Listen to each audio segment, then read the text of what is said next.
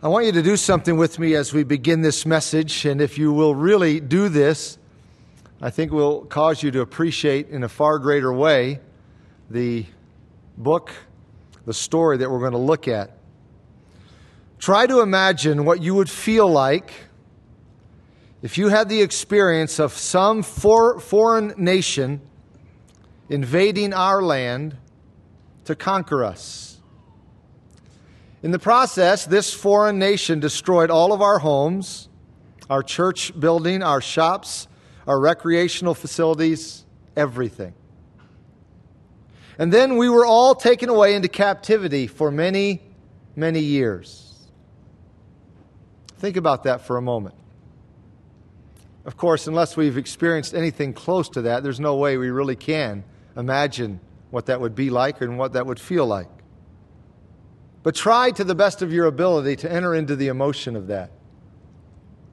And then think about how you would feel if after 10 or 15 or 20 years, we were allowed to return to this beautiful area that we love so much.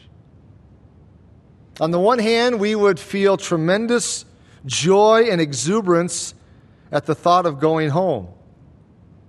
On the other hand, once we arrived, there could easily be a sense of overwhelming despondency at the thought of trying to rebuild our land, rebuild our homes, and rebuild our lives. Those are some of the emotions the people of Israel felt many years ago when they were released after 70 years of captivity.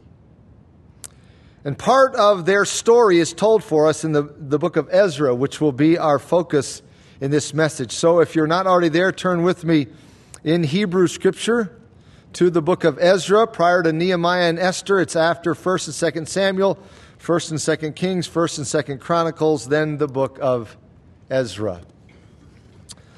For us to appreciate the message of Ezra, we have to understand the historical background and the setting of this book. So let me review that for you just briefly. The nation of Israel divided in 931 BC. The northern kingdom was called the kingdom of Israel, and the southern kingdom was called the kingdom of Judah.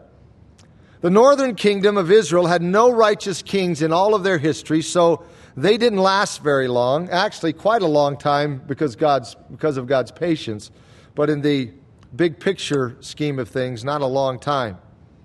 In 722 BC, God judged them by allowing the kingdom of Assyria to wipe out their nation and to carry them away into captivity, lead them away. In fact, there are some reliefs of the captivity of the northern kingdom of Israel by the Assyrians, reliefs that are etched, painted in various places that show them with hooks through their jaws, like fish hooks, large hooks with ropes being led away into Assyrian captivity.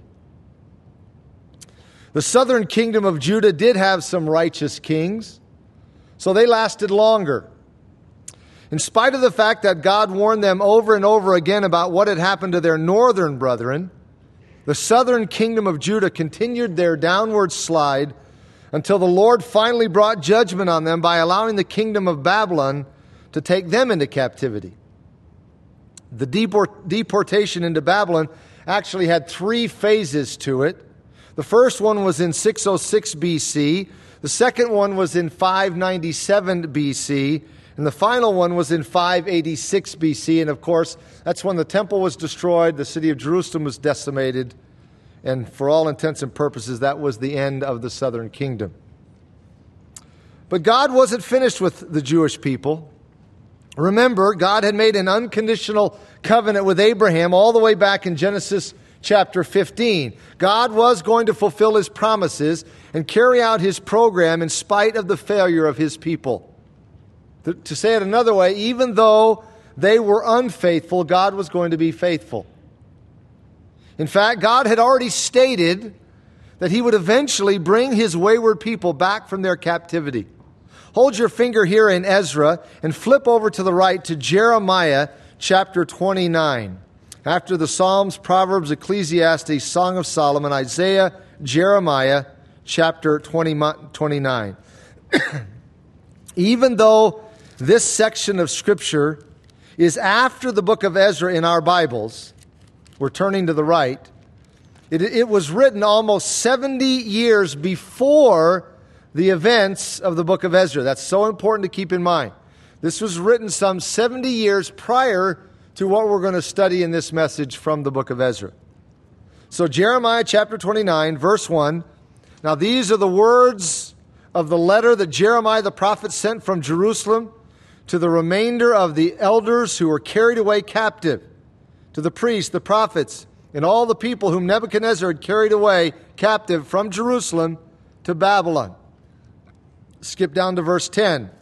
For thus says the Lord, after 70 years are completed at Babylon, I will visit you and perform my good word toward you and cause you to return to this place. For I know the thoughts that I think toward you, says the Lord, thoughts of peace and not of evil, to give you a future and a hope. Then you will call upon me and go and pray to me, and I will listen to you.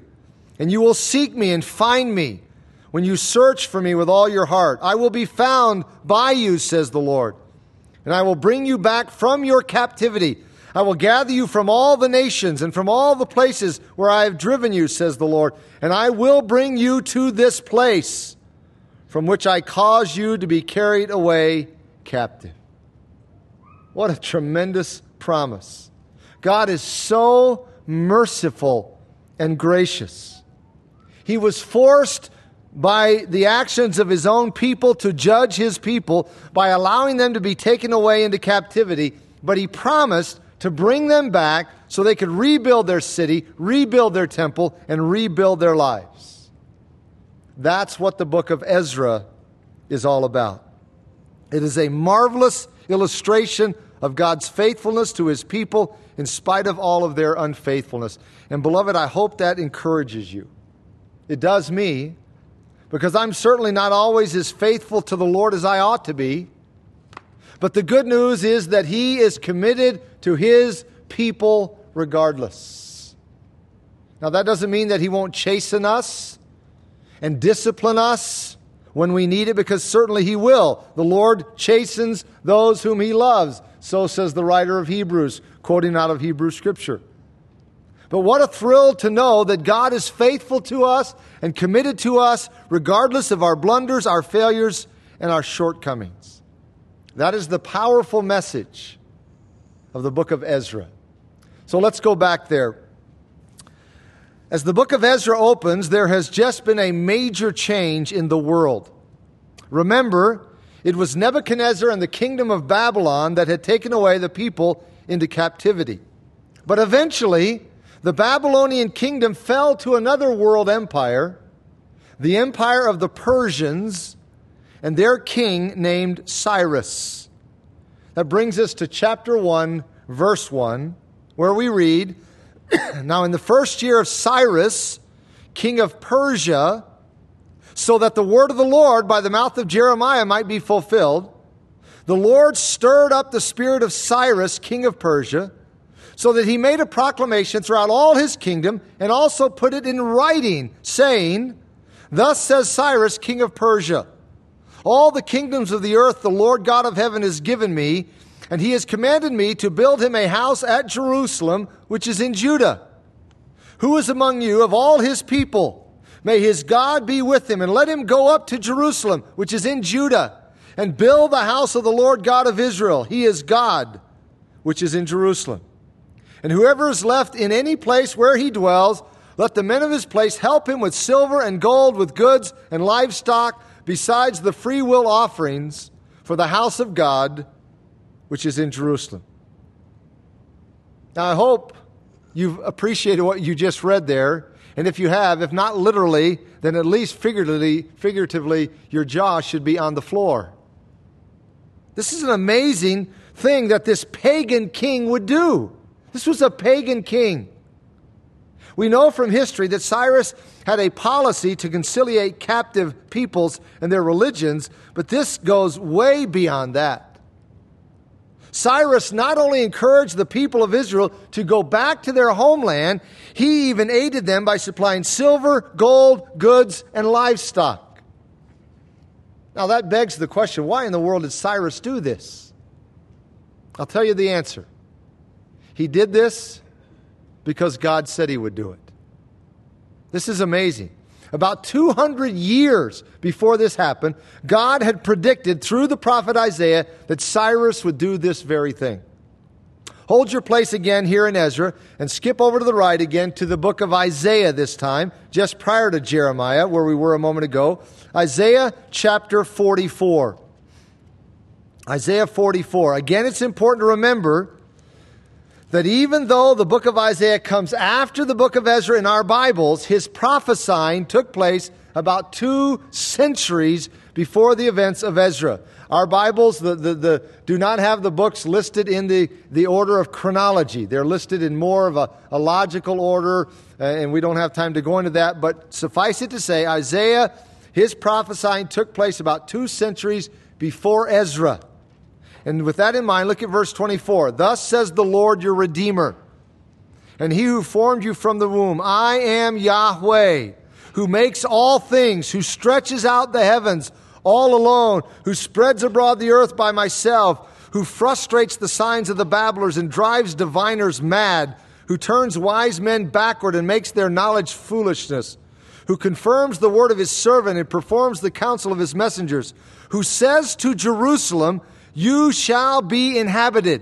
To the cities of Judah you shall be built, and I will raise up her waste places. Who says to the deep, be dry, and I will dry up your rivers. Now watch this. Here is the key verse. Who says of Cyrus, he is my shepherd. Now remember, beloved, God wrote this through Isaiah 200 years before Cyrus even existed. Who says of Cyrus, he is my shepherd, and he shall perform all my pleasure, saying to Jerusalem, you shall be built, and to the temple, your foundations shall be laid. That is remarkable. 200 years before it happened, God said King Cyrus was going to be the king who would give the instructions to rebuild Jerusalem and rebuild the temple. And that is exactly what Cyrus did as the book of Ezra opens. Now let's go back there to the book of Ezra. So Cyrus issued the decree for the people to return to their homeland. Verse 5 tells us, then the heads of the fathers' houses of Judah and Benjamin, and the priests and Levites, with all whose spirits God had moved, arose to go up and build the house of the Lord, which is in Jerusalem. Now understand something. Not all the people returned, not by any means. In fact, out of a total Jewish population of perhaps 2 or 3 million, only 48,897, we know the exact number, 48,897 choose to take advantage of this offer that Cyrus gives. Obviously, it wouldn't be easy to go back and start all over. For one thing, the trip would involve 900 miles of travel. And remember, this is the year 538 BC. There weren't airplanes or trains or cars, so the journey would be long and difficult. But some were willing to go. Some were willing to return. They loved their homeland too much to stay away. They were willing to pay the price to go back, to rebuild the city, rebuild the temple, rebuild their lives in their promised land. And in verse 6 it says, and all those who were around them encouraged them with articles of silver and gold, with goods and livestock, and with precious things besides all that was willingly offered. King Cyrus also brought out of the articles of the house of the Lord, which Nebuchadnezzar had taken from Jerusalem and put in the temple of his gods. And Cyrus, king of Persia, brought them out by the hand of Mithridath, the treasurer, and counted them out to Sheshbazzar, the prince of Judah. Now, here at this point in the story, we are introduced to the man who led the first group back to Jerusalem. Sheshbazzar was his Babylonian name, but we know him by his Jewish name, Zerubbabel. Zerubbabel led the first return from Babylon back to Jerusalem. He was a godly man who had a heart for the Lord's people and a heart for the Lord's temple, so he led the group back to begin rebuilding the temple. In chapter 2, we have a list of the people, the families, the priests, the Levites, the temple servants, Solomon's servants, and others who made this long trek back. As I mentioned a moment ago, the total number of the people who made this first return was just under 50,000. They took with them 277,550 ounces of gold and 6,250 pounds of silver, and the journey lasted at least 4 months. Think of that. Can you fathom what it would be like to journey to some place that took over 4 months to get to? I talked to someone this afternoon who recently made a trip, and they had a really bad seat on the airplane, the very last seat. It didn't recline. The people in front of them reclined in their face. They said it was 4 hours, and it felt like 8 hours. Well, can you imagine 4 months? 4 months? That's what this faithful remnant did, and they finally made it. Look at chapter 3, verse 1. And when the 7th month had come and the children of Israel were in the cities, the people gathered together as one man to Jerusalem. Now, try to picture that in your mind. Like a modern sporting event, there were close to 50,000 people all gathered together, and Zerubbabel knew what needed to be done first. It was going to take a long time to get the temple rebuilt, so it would have been very easy for the people to have gotten discouraged and lose heart. So as a wise leader, the first thing Zerubbabel did was to reinstate the feasts and the sacrifices, to give the people some stability and so forth for the long period of time it would take to rebuild the temple and so forth. So in verse 2 we read this: Then Jeshua, the son of Jozadak, and his brethren, the priests, and Zerubbabel, the son of Shealtiel, and his brethren, arose and built the altar of the God of Israel to offer burnt offerings on it, as it is written in the law of Moses, the man of God. Though fear had come upon them because of the people of those countries, they set the altar on its bases, and they offered burnt offerings on it to the Lord, both the morning and the evening burnt offerings.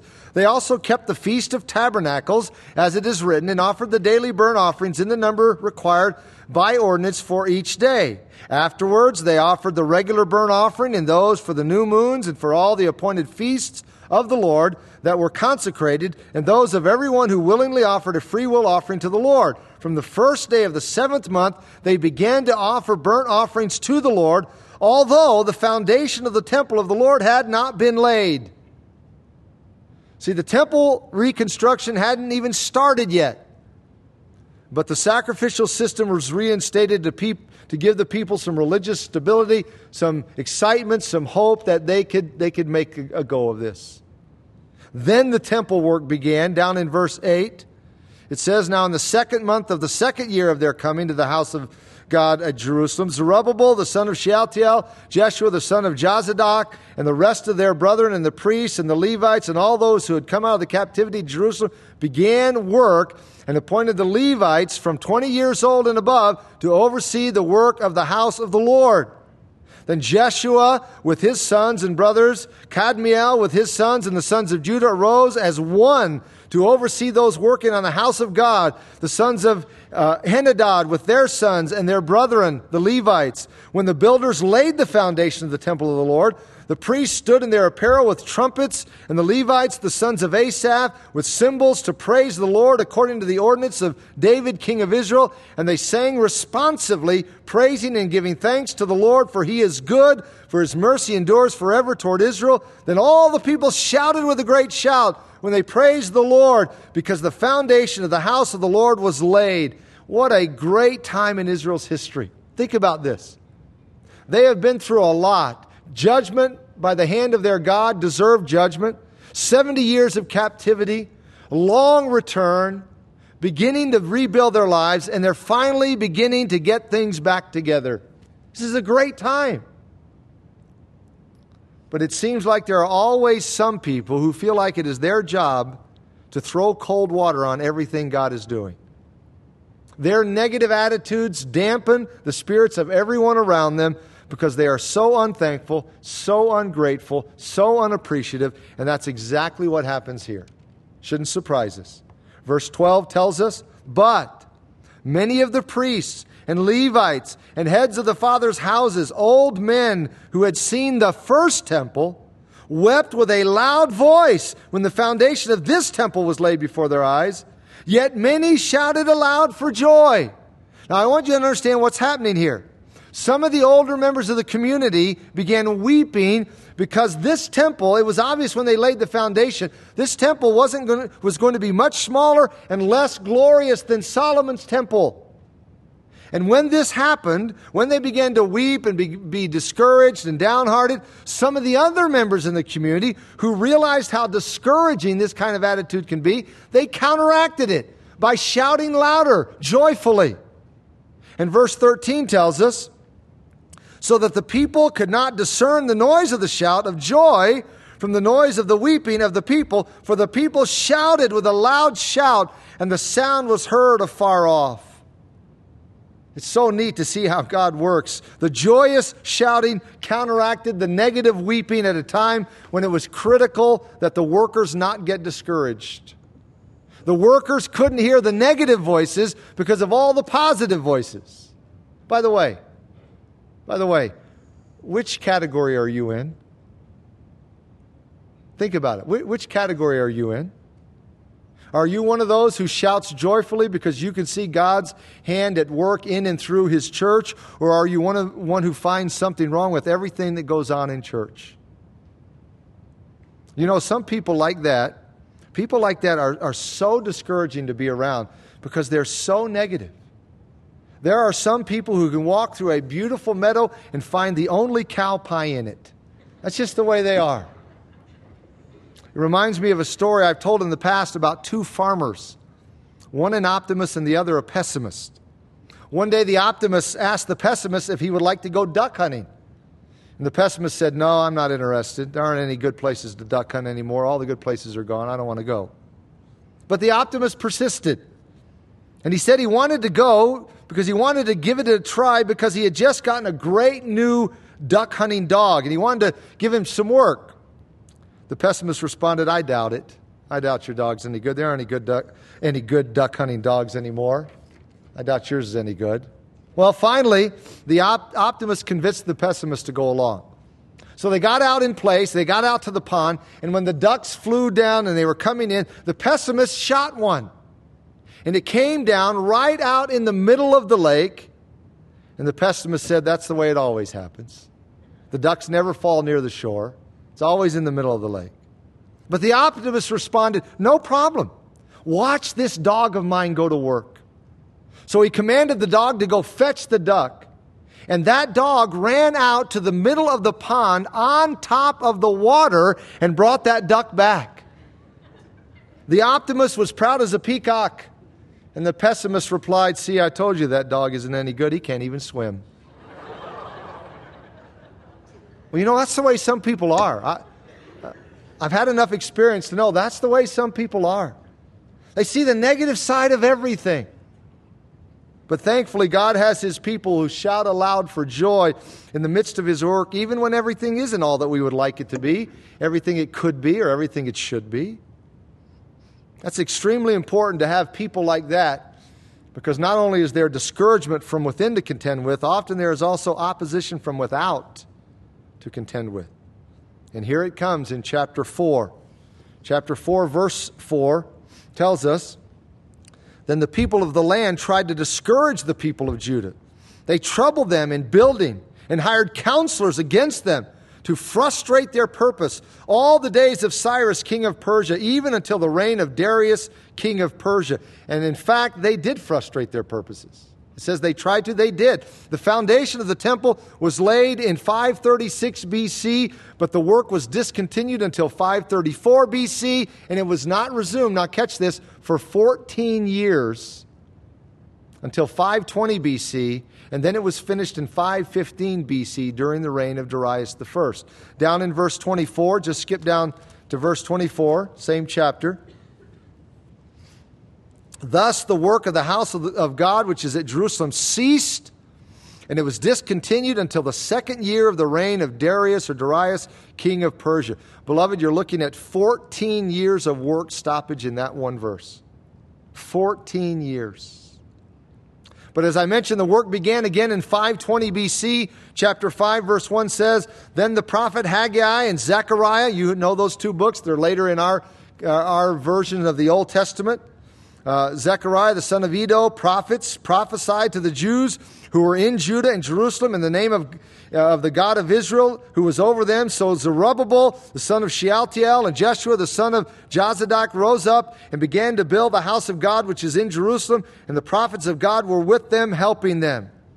So they resume. But here comes the opposition again, verse 3. At the same time, Tattenai, the governor of the region beyond the river, and Shether-Boznai and their companions came to them and spoke thus to them, "Who has commanded you to build this temple and finish this wall?" By the way, do you remember who it was that commanded them? It was Cyrus, king of Persia, who had given them the command. But these governors didn't believe it. So they wrote a letter to Darius to see if he had any record of the decree of Cyrus. Skip down to verse 7. Verse 7 says, they sent a letter to him in which was written this, "To Darius the king, all peace. Let it be known to the king that we went into the province of Judea to the temple of the great God, which is being built with heavy stones, and timber is being laid in the walls, and this work goes on diligently and prospers in their hands. Then we asked those elders and spoke thus to them, 'Who has commanded you to build this temple and finish these walls?' We also asked them their names to inform you that we might write the names of the men who are chief among them. And thus they returned to us an answer saying, 'We are the servants of the God of heaven and earth, and we are rebuilding the temple that was built many years ago, which a great king of Israel built and completed. But because our fathers provoked the God of heaven to wrath, he gave them into the hand of Nebuchadnezzar, king of Babylon, the Chaldean, who destroyed this temple and carried the people away to Babylon. However, in the first year of Cyrus, king of Babylon, King Cyrus issued a decree to build this house of God. Also, the gold and silver articles of the house of God, which Nebuchadnezzar had taken from the temple that was in Jerusalem and carried into the temple of Babylon, those King Cyrus took from the temple of Babylon, and they were given to one named Sheshbazzar, whom he had made governor. And he said to him, 'Take these articles, go carry them to the temple site, that is, at Jerusalem, and let the house of God be rebuilt on its former site.' Then the same Sheshbazzar came and laid the foundation of the house of God, which is in Jerusalem. But from that time even until now, it has been under construction, and it is not finished. Now, therefore, if it seems good to the king, let a search be made in the king's treasure house, which is there in Babylon, whether it is so that a decree was issued by King Cyrus to build this house of God at Jerusalem. And let the king send us his pleasure concerning this matter." Well, you know what happened. They found it. They found the record. Chapter 6 tells us that. It gives us a copy of what is said in verses 3 through 5. So the official word came back from Darius that the work of God, or the work on the temple of God, should continue. Look at chapter 6, verse 6. "Now therefore Tattenai, governor of the region beyond the river, and Shethar-Boznai and your companions, the Persians who are beyond the river, keep yourselves far from there.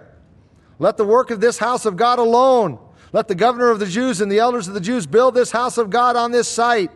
Moreover, I issue a decree as to what you shall do for the elders of these Jews for the building of this house of God. Let the cost be paid at the king's expense from taxes on the region beyond the river. This is to be given immediately to these men so that they are not hindered. And whenever they need young bulls, rams, and lambs for the burnt offerings of the God of heaven, wheat, salt, wine, and oil, according to the requests of the priests who are in Jerusalem, let it be given them day by day without fail, that they may offer sacrifices of sweet aroma to the God of heaven and pray for the life of the king and his sons. Also, I issue a decree that whoever alters this edict, let a timber be pulled from his house and erected, and let him be hanged on it. And let his house be made a refuse heap because of this. And may the God who causes his name to dwell there destroy any king or people who put their hand to alter it or to destroy this house of God which is at Jerusalem. I, Darius, issue a decree. Let it be done diligently." And it was. The temple was finished on March 12th, 515 BC. And now the people are ready to hold a large dedication ceremony. In verse 16 of this same chapter, we read, "Then the children of Israel, the priests and the Levites, and the rest of the descendants of the captivity celebrated the dedication of this house of God with joy." Now, beloved, try, if you can, try to comprehend the joy they had on this occasion.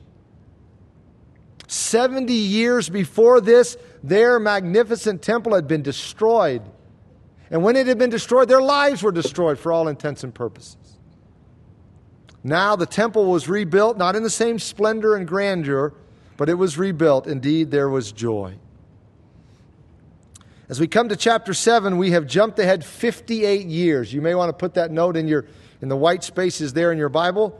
58-year gap. It is now the year 457 BC. Between chapter 6 and 7, during this 58-year gap, the events of the book of Esther took place, which we'll consider in a couple of weeks, Lord willing. But now there is going to be another return from Babylon to Jerusalem, and this one is going to be led by Ezra himself. Remember, the first return under Zerubbabel was to restore the temple of God. The second return under Ezra was to reform the people of God. Even though they had their temple, they weren't living up to the way they were supposed to be living as God's people. So Ezra took a group back to Jerusalem for the express purpose of reforming the people. Look at chapter 7, verse 6. It says, "This Ezra came up from Babylon, and he was a skilled scribe in the law of Moses, which the Lord God of Israel had given. The king granted him all his requests according to the hand of the Lord his God upon him." That lets us know, and we know from other places, Ezra knew the word of God. He wanted to follow it with all of his heart, and he wanted his people to follow the word of God with all their hearts. And so in verse 10, it says, "For Ezra had prepared his heart to seek the law of the Lord and to do it, and to teach statutes and ordinances in Israel." That was Ezra's goal when he would arrive in Jerusalem. At first, he had to get there. We learn from verses 11 through 26 that King Artaxerxes helped him out very generously. Ezra's response is down in verse 27.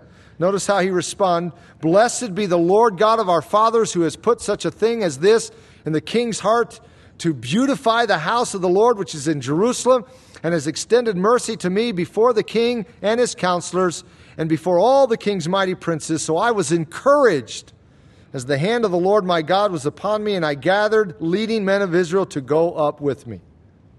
So they're getting ready to go. Chapter 8 gives a list of the families that went with Ezra. This time, the group numbered less than 2,000 men. So obviously, they would have been far more vulnerable to attacks than the first group was, and Ezra realized this. This was something that was on his mind. Verse 21 tells us, he says, "Then I proclaimed a fast there at the river Ahava, that we might humble ourselves before our God to seek from him the right way for us and our little ones and all our possessions. For I was ashamed to request of the king an escort of soldiers and horsemen to help us against the enemy of the road, because we had spoken to the king, saying, the hand of our God is upon all those for good who seek him. But his power and his wrath are against all those who forsake him. So we fasted and entreated our God for this, and he answered our prayer." Verse 31, same chapter, says it again. "Then we departed from the river Ahava on the 12th day of the first month to go to Jerusalem. And the hand of our God was upon us, and he delivered us from the hand of the enemy and from the ambush along the road. So we came to Jerusalem and stayed there 3 days." But after he had been there for a while, to his brokenheartedness, to his sadness, Ezra found out that the spiritual condition of the people was not very good. In chapter 9, it says, verse 1, "When these things were done, the leaders came to me, saying, the people of Israel and the priests and the Levites have not separated themselves from the people of the lands with respect to the abominations of the Canaanites, the Hittites, the Perizzites, the Jebusites, the Amorites, the Moabites, the Egyptians, and the Amorites. For they have taken some of their daughters as wives for themselves and their sons, so that the holy seed is mixed with the people of those lands. Indeed, the hand of the leaders and rulers has been foremost in this trespass. So when I heard this thing, I tore my garment and my robe and plucked out some of the hair of my head and beard and sat down astonished. Then everyone who trembled at the words of the God of Israel assembled to me because of the transgressions of those who had been carried away captive, and I sat astonished until the evening sacrifice." What was Ezra so upset about? Because the people had intermarried with the unbelievers around them. Beloved, this is a serious issue. I don't know how to get God's people to take this more seriously. When God's people intermarry with unbelievers, it almost always results in devastating effects in the life of the believer. Young people here, single people, listen to me, don't compromise on this point. If you do, I can almost guarantee you that your life will be a spiritual washout, and if it isn't a washout, there will be consequences. Ezra realized this, so he was devastated. And he turned to the Lord in his devastation. In verse 5, at the evening sacrifice, I arose from my fasting, and having torn my garment and my robe, I fell on my knees and spread out my hands to the Lord my God. And I said, "Oh my God, I am too ashamed and humiliated to lift up my face to you, my God, for our iniquities have risen higher than our heads, and our guilt has grown up to the heavens. Since the days of our fathers to this day we have been very guilty, and for our iniquities we, our kings and our priests, have been delivered into the hand of the kings of the lands, to the sword, to captivity, to plunder, and to humiliation, as it is to this day. And now for a little while grace has been shown from the Lord our God to leave us a remnant to escape, and to give us a peg in His holy place, that our God may enlighten our eyes and give us a measure of revival in our bondage. For we were slaves, yet our God did not forsake us in our bondage, but He extended mercy to us in the sight of the kings of Persia, to revive us, to repair the house of our God, to rebuild its ruins, and give us a wall in Judah and Jerusalem. And now, O our God, what shall we say after this? For we have forsaken your commandments, which you commanded by your servants the prophets, saying, the land which you are entering to possess is an unclean land, with the uncleanness of the peoples of the lands, with their abominations which they have filled it, from one end to another with their impurity. Now therefore do not give your daughters as wives to their sons, nor take their daughters to your sons, and never seek their peace or prosperity, that you may be strong and eat the good of the land, and leave it as an inheritance to your children forever. And after all that has come upon us for our evil deeds and for our guilt, since you, our God, have punished us less than our iniquities deserve, and have given us such deliverance as this, should we again break your commandments and join in marriage with the people committing these abominations? Would you not be angry with us until you have consumed us, so that there would be no remnant or survivor? O Lord God of Israel, you are righteous, for we are left as a remnant as it is to this day. Here we are before you in our guilt, though no one can stand before you because of this. What a prayer. Ezra was broken and burdened because of the spiritual condition of the people. You see, when a believer is willing to compromise and marry an unbeliever, it reveals the lack of spiritual depth and perception and commitment in that believer's heart. And I'm sure that bothered Ezra as much as the fact that they had actually carried through and married unbelievers. Ezra was crushed. And his concern for the spiritual condition of the people didn't go unnoticed. In fact, it seems to have had an impact on others. Because chapter 10 tells us, while Ezra was praying and while he was confessing, weeping, and bowing down before the house of God, a very large assembly of men, women, and children gathered to him from Israel, for the people wept very bitterly. And Shechaniah, the son of Jehiel, and one of the sons of Elam, spoke up and said to Ezra, we have trespassed against our God and have taken pagan wives from the peoples of the land. Yet now there is hope in Israel in spite of this. Now therefore let us make a covenant with our God to put away all these wives and those who have been born to them according to the advice of my master, and of those who tremble at the commandment of our God, and let it be done according to the law. Arise, for this matter is your responsibility. We also are with you. Be of good courage and do it. And that's exactly what they did. Down in verse 9, it says, all the men of Judah and Benjamin gathered at Jerusalem within 3 days. It was the 9th month, on the 20th of the month, and all the people sat in the open square of the house of God, trembling because of this matter and because of the heavy rain.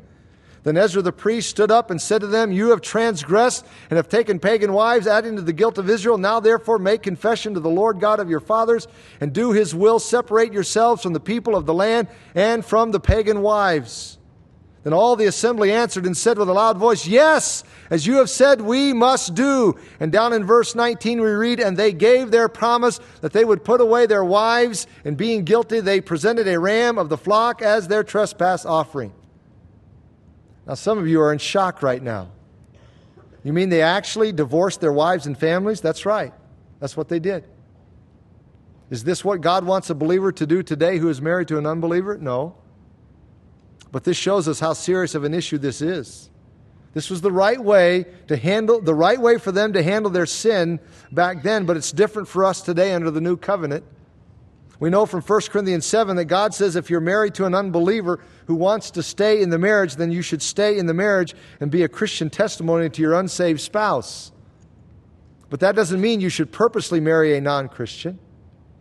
1 Corinthians gives that instruction because there are cases in which two non-Christians marry, but in time one comes to faith in Christ. What should the believer do in that circumstance? Should he or she divorce the non-Christian spouse? No.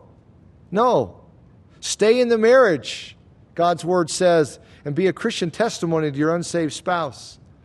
And if you have sinned against God by marrying a non-Christian when you were a Christian, then confess that sin to the Lord and do the same thing 1 Corinthians says. Stay in the marriage and be a Christian testimony to your unsaved spouse. But this shows us the seriousness of the issue as the children of Israel divorced their pagan spouses. You know what else this shows me? This shows me how far the children of Israel were willing to go to do the will of God once they got their hearts right with God. That's what stands out to me most. Are you, honestly now, are you willing to do whatever it takes to do the will of God once you learn it? Are you willing to do whatever it takes to do the will of God once you learn it? Sadly, not all Christians are. Some Christians, once they learn what the Word of God teaches about a certain matter, still aren't willing to do what is necessary to comply. They just won't do it. Instead, they try to rationalize around it, excuse it, whatever else they can do, instead of doing what the Word of God says. So as we close this message, I think this is a good way to close with this evaluation resting on our minds. Are we willing to do whatever it takes to do the will of God once we see it in the Word of God? Let's ask the Lord to make our hearts willing. Let's bow together. And Father, that is our prayer as we close, as we look at this historical account of what happened in Ezra's day with the people. That was a rather shocking response that they gave, rather amazing response, that they would divorce their wives, their children, because they saw from the law of God under the Old Covenant that what they had done was wrong, and that the right way to try to somehow rectify the situation was to separate, to break off those relationships. We know from 1 Corinthians 7 it doesn't look the same way to us today, but nonetheless the principle still is very, very gripping to us. They were willing to do whatever was necessary to comply with your word. And so, Father, my prayer is that we too, your people today under the new covenant, would be willing to do whatever is necessary to comply with what your word says to us, that is required to us as your people in this day and age. May that thought not quickly leave us. In fact, Father, I pray that it would grip us from this day forward, always as a reminder. Am I willing to do whatever is necessary to conform my life to the Word of God when I see clearly what the Word of God says? May each and every one of us be able to honestly say, yes, by God's grace, yes, that's the way I will live my life. We pray this not only for our own spiritual benefit, but for the glory of the one whom we represent in life, our Savior, our Redeemer, the Lord Jesus. Amen.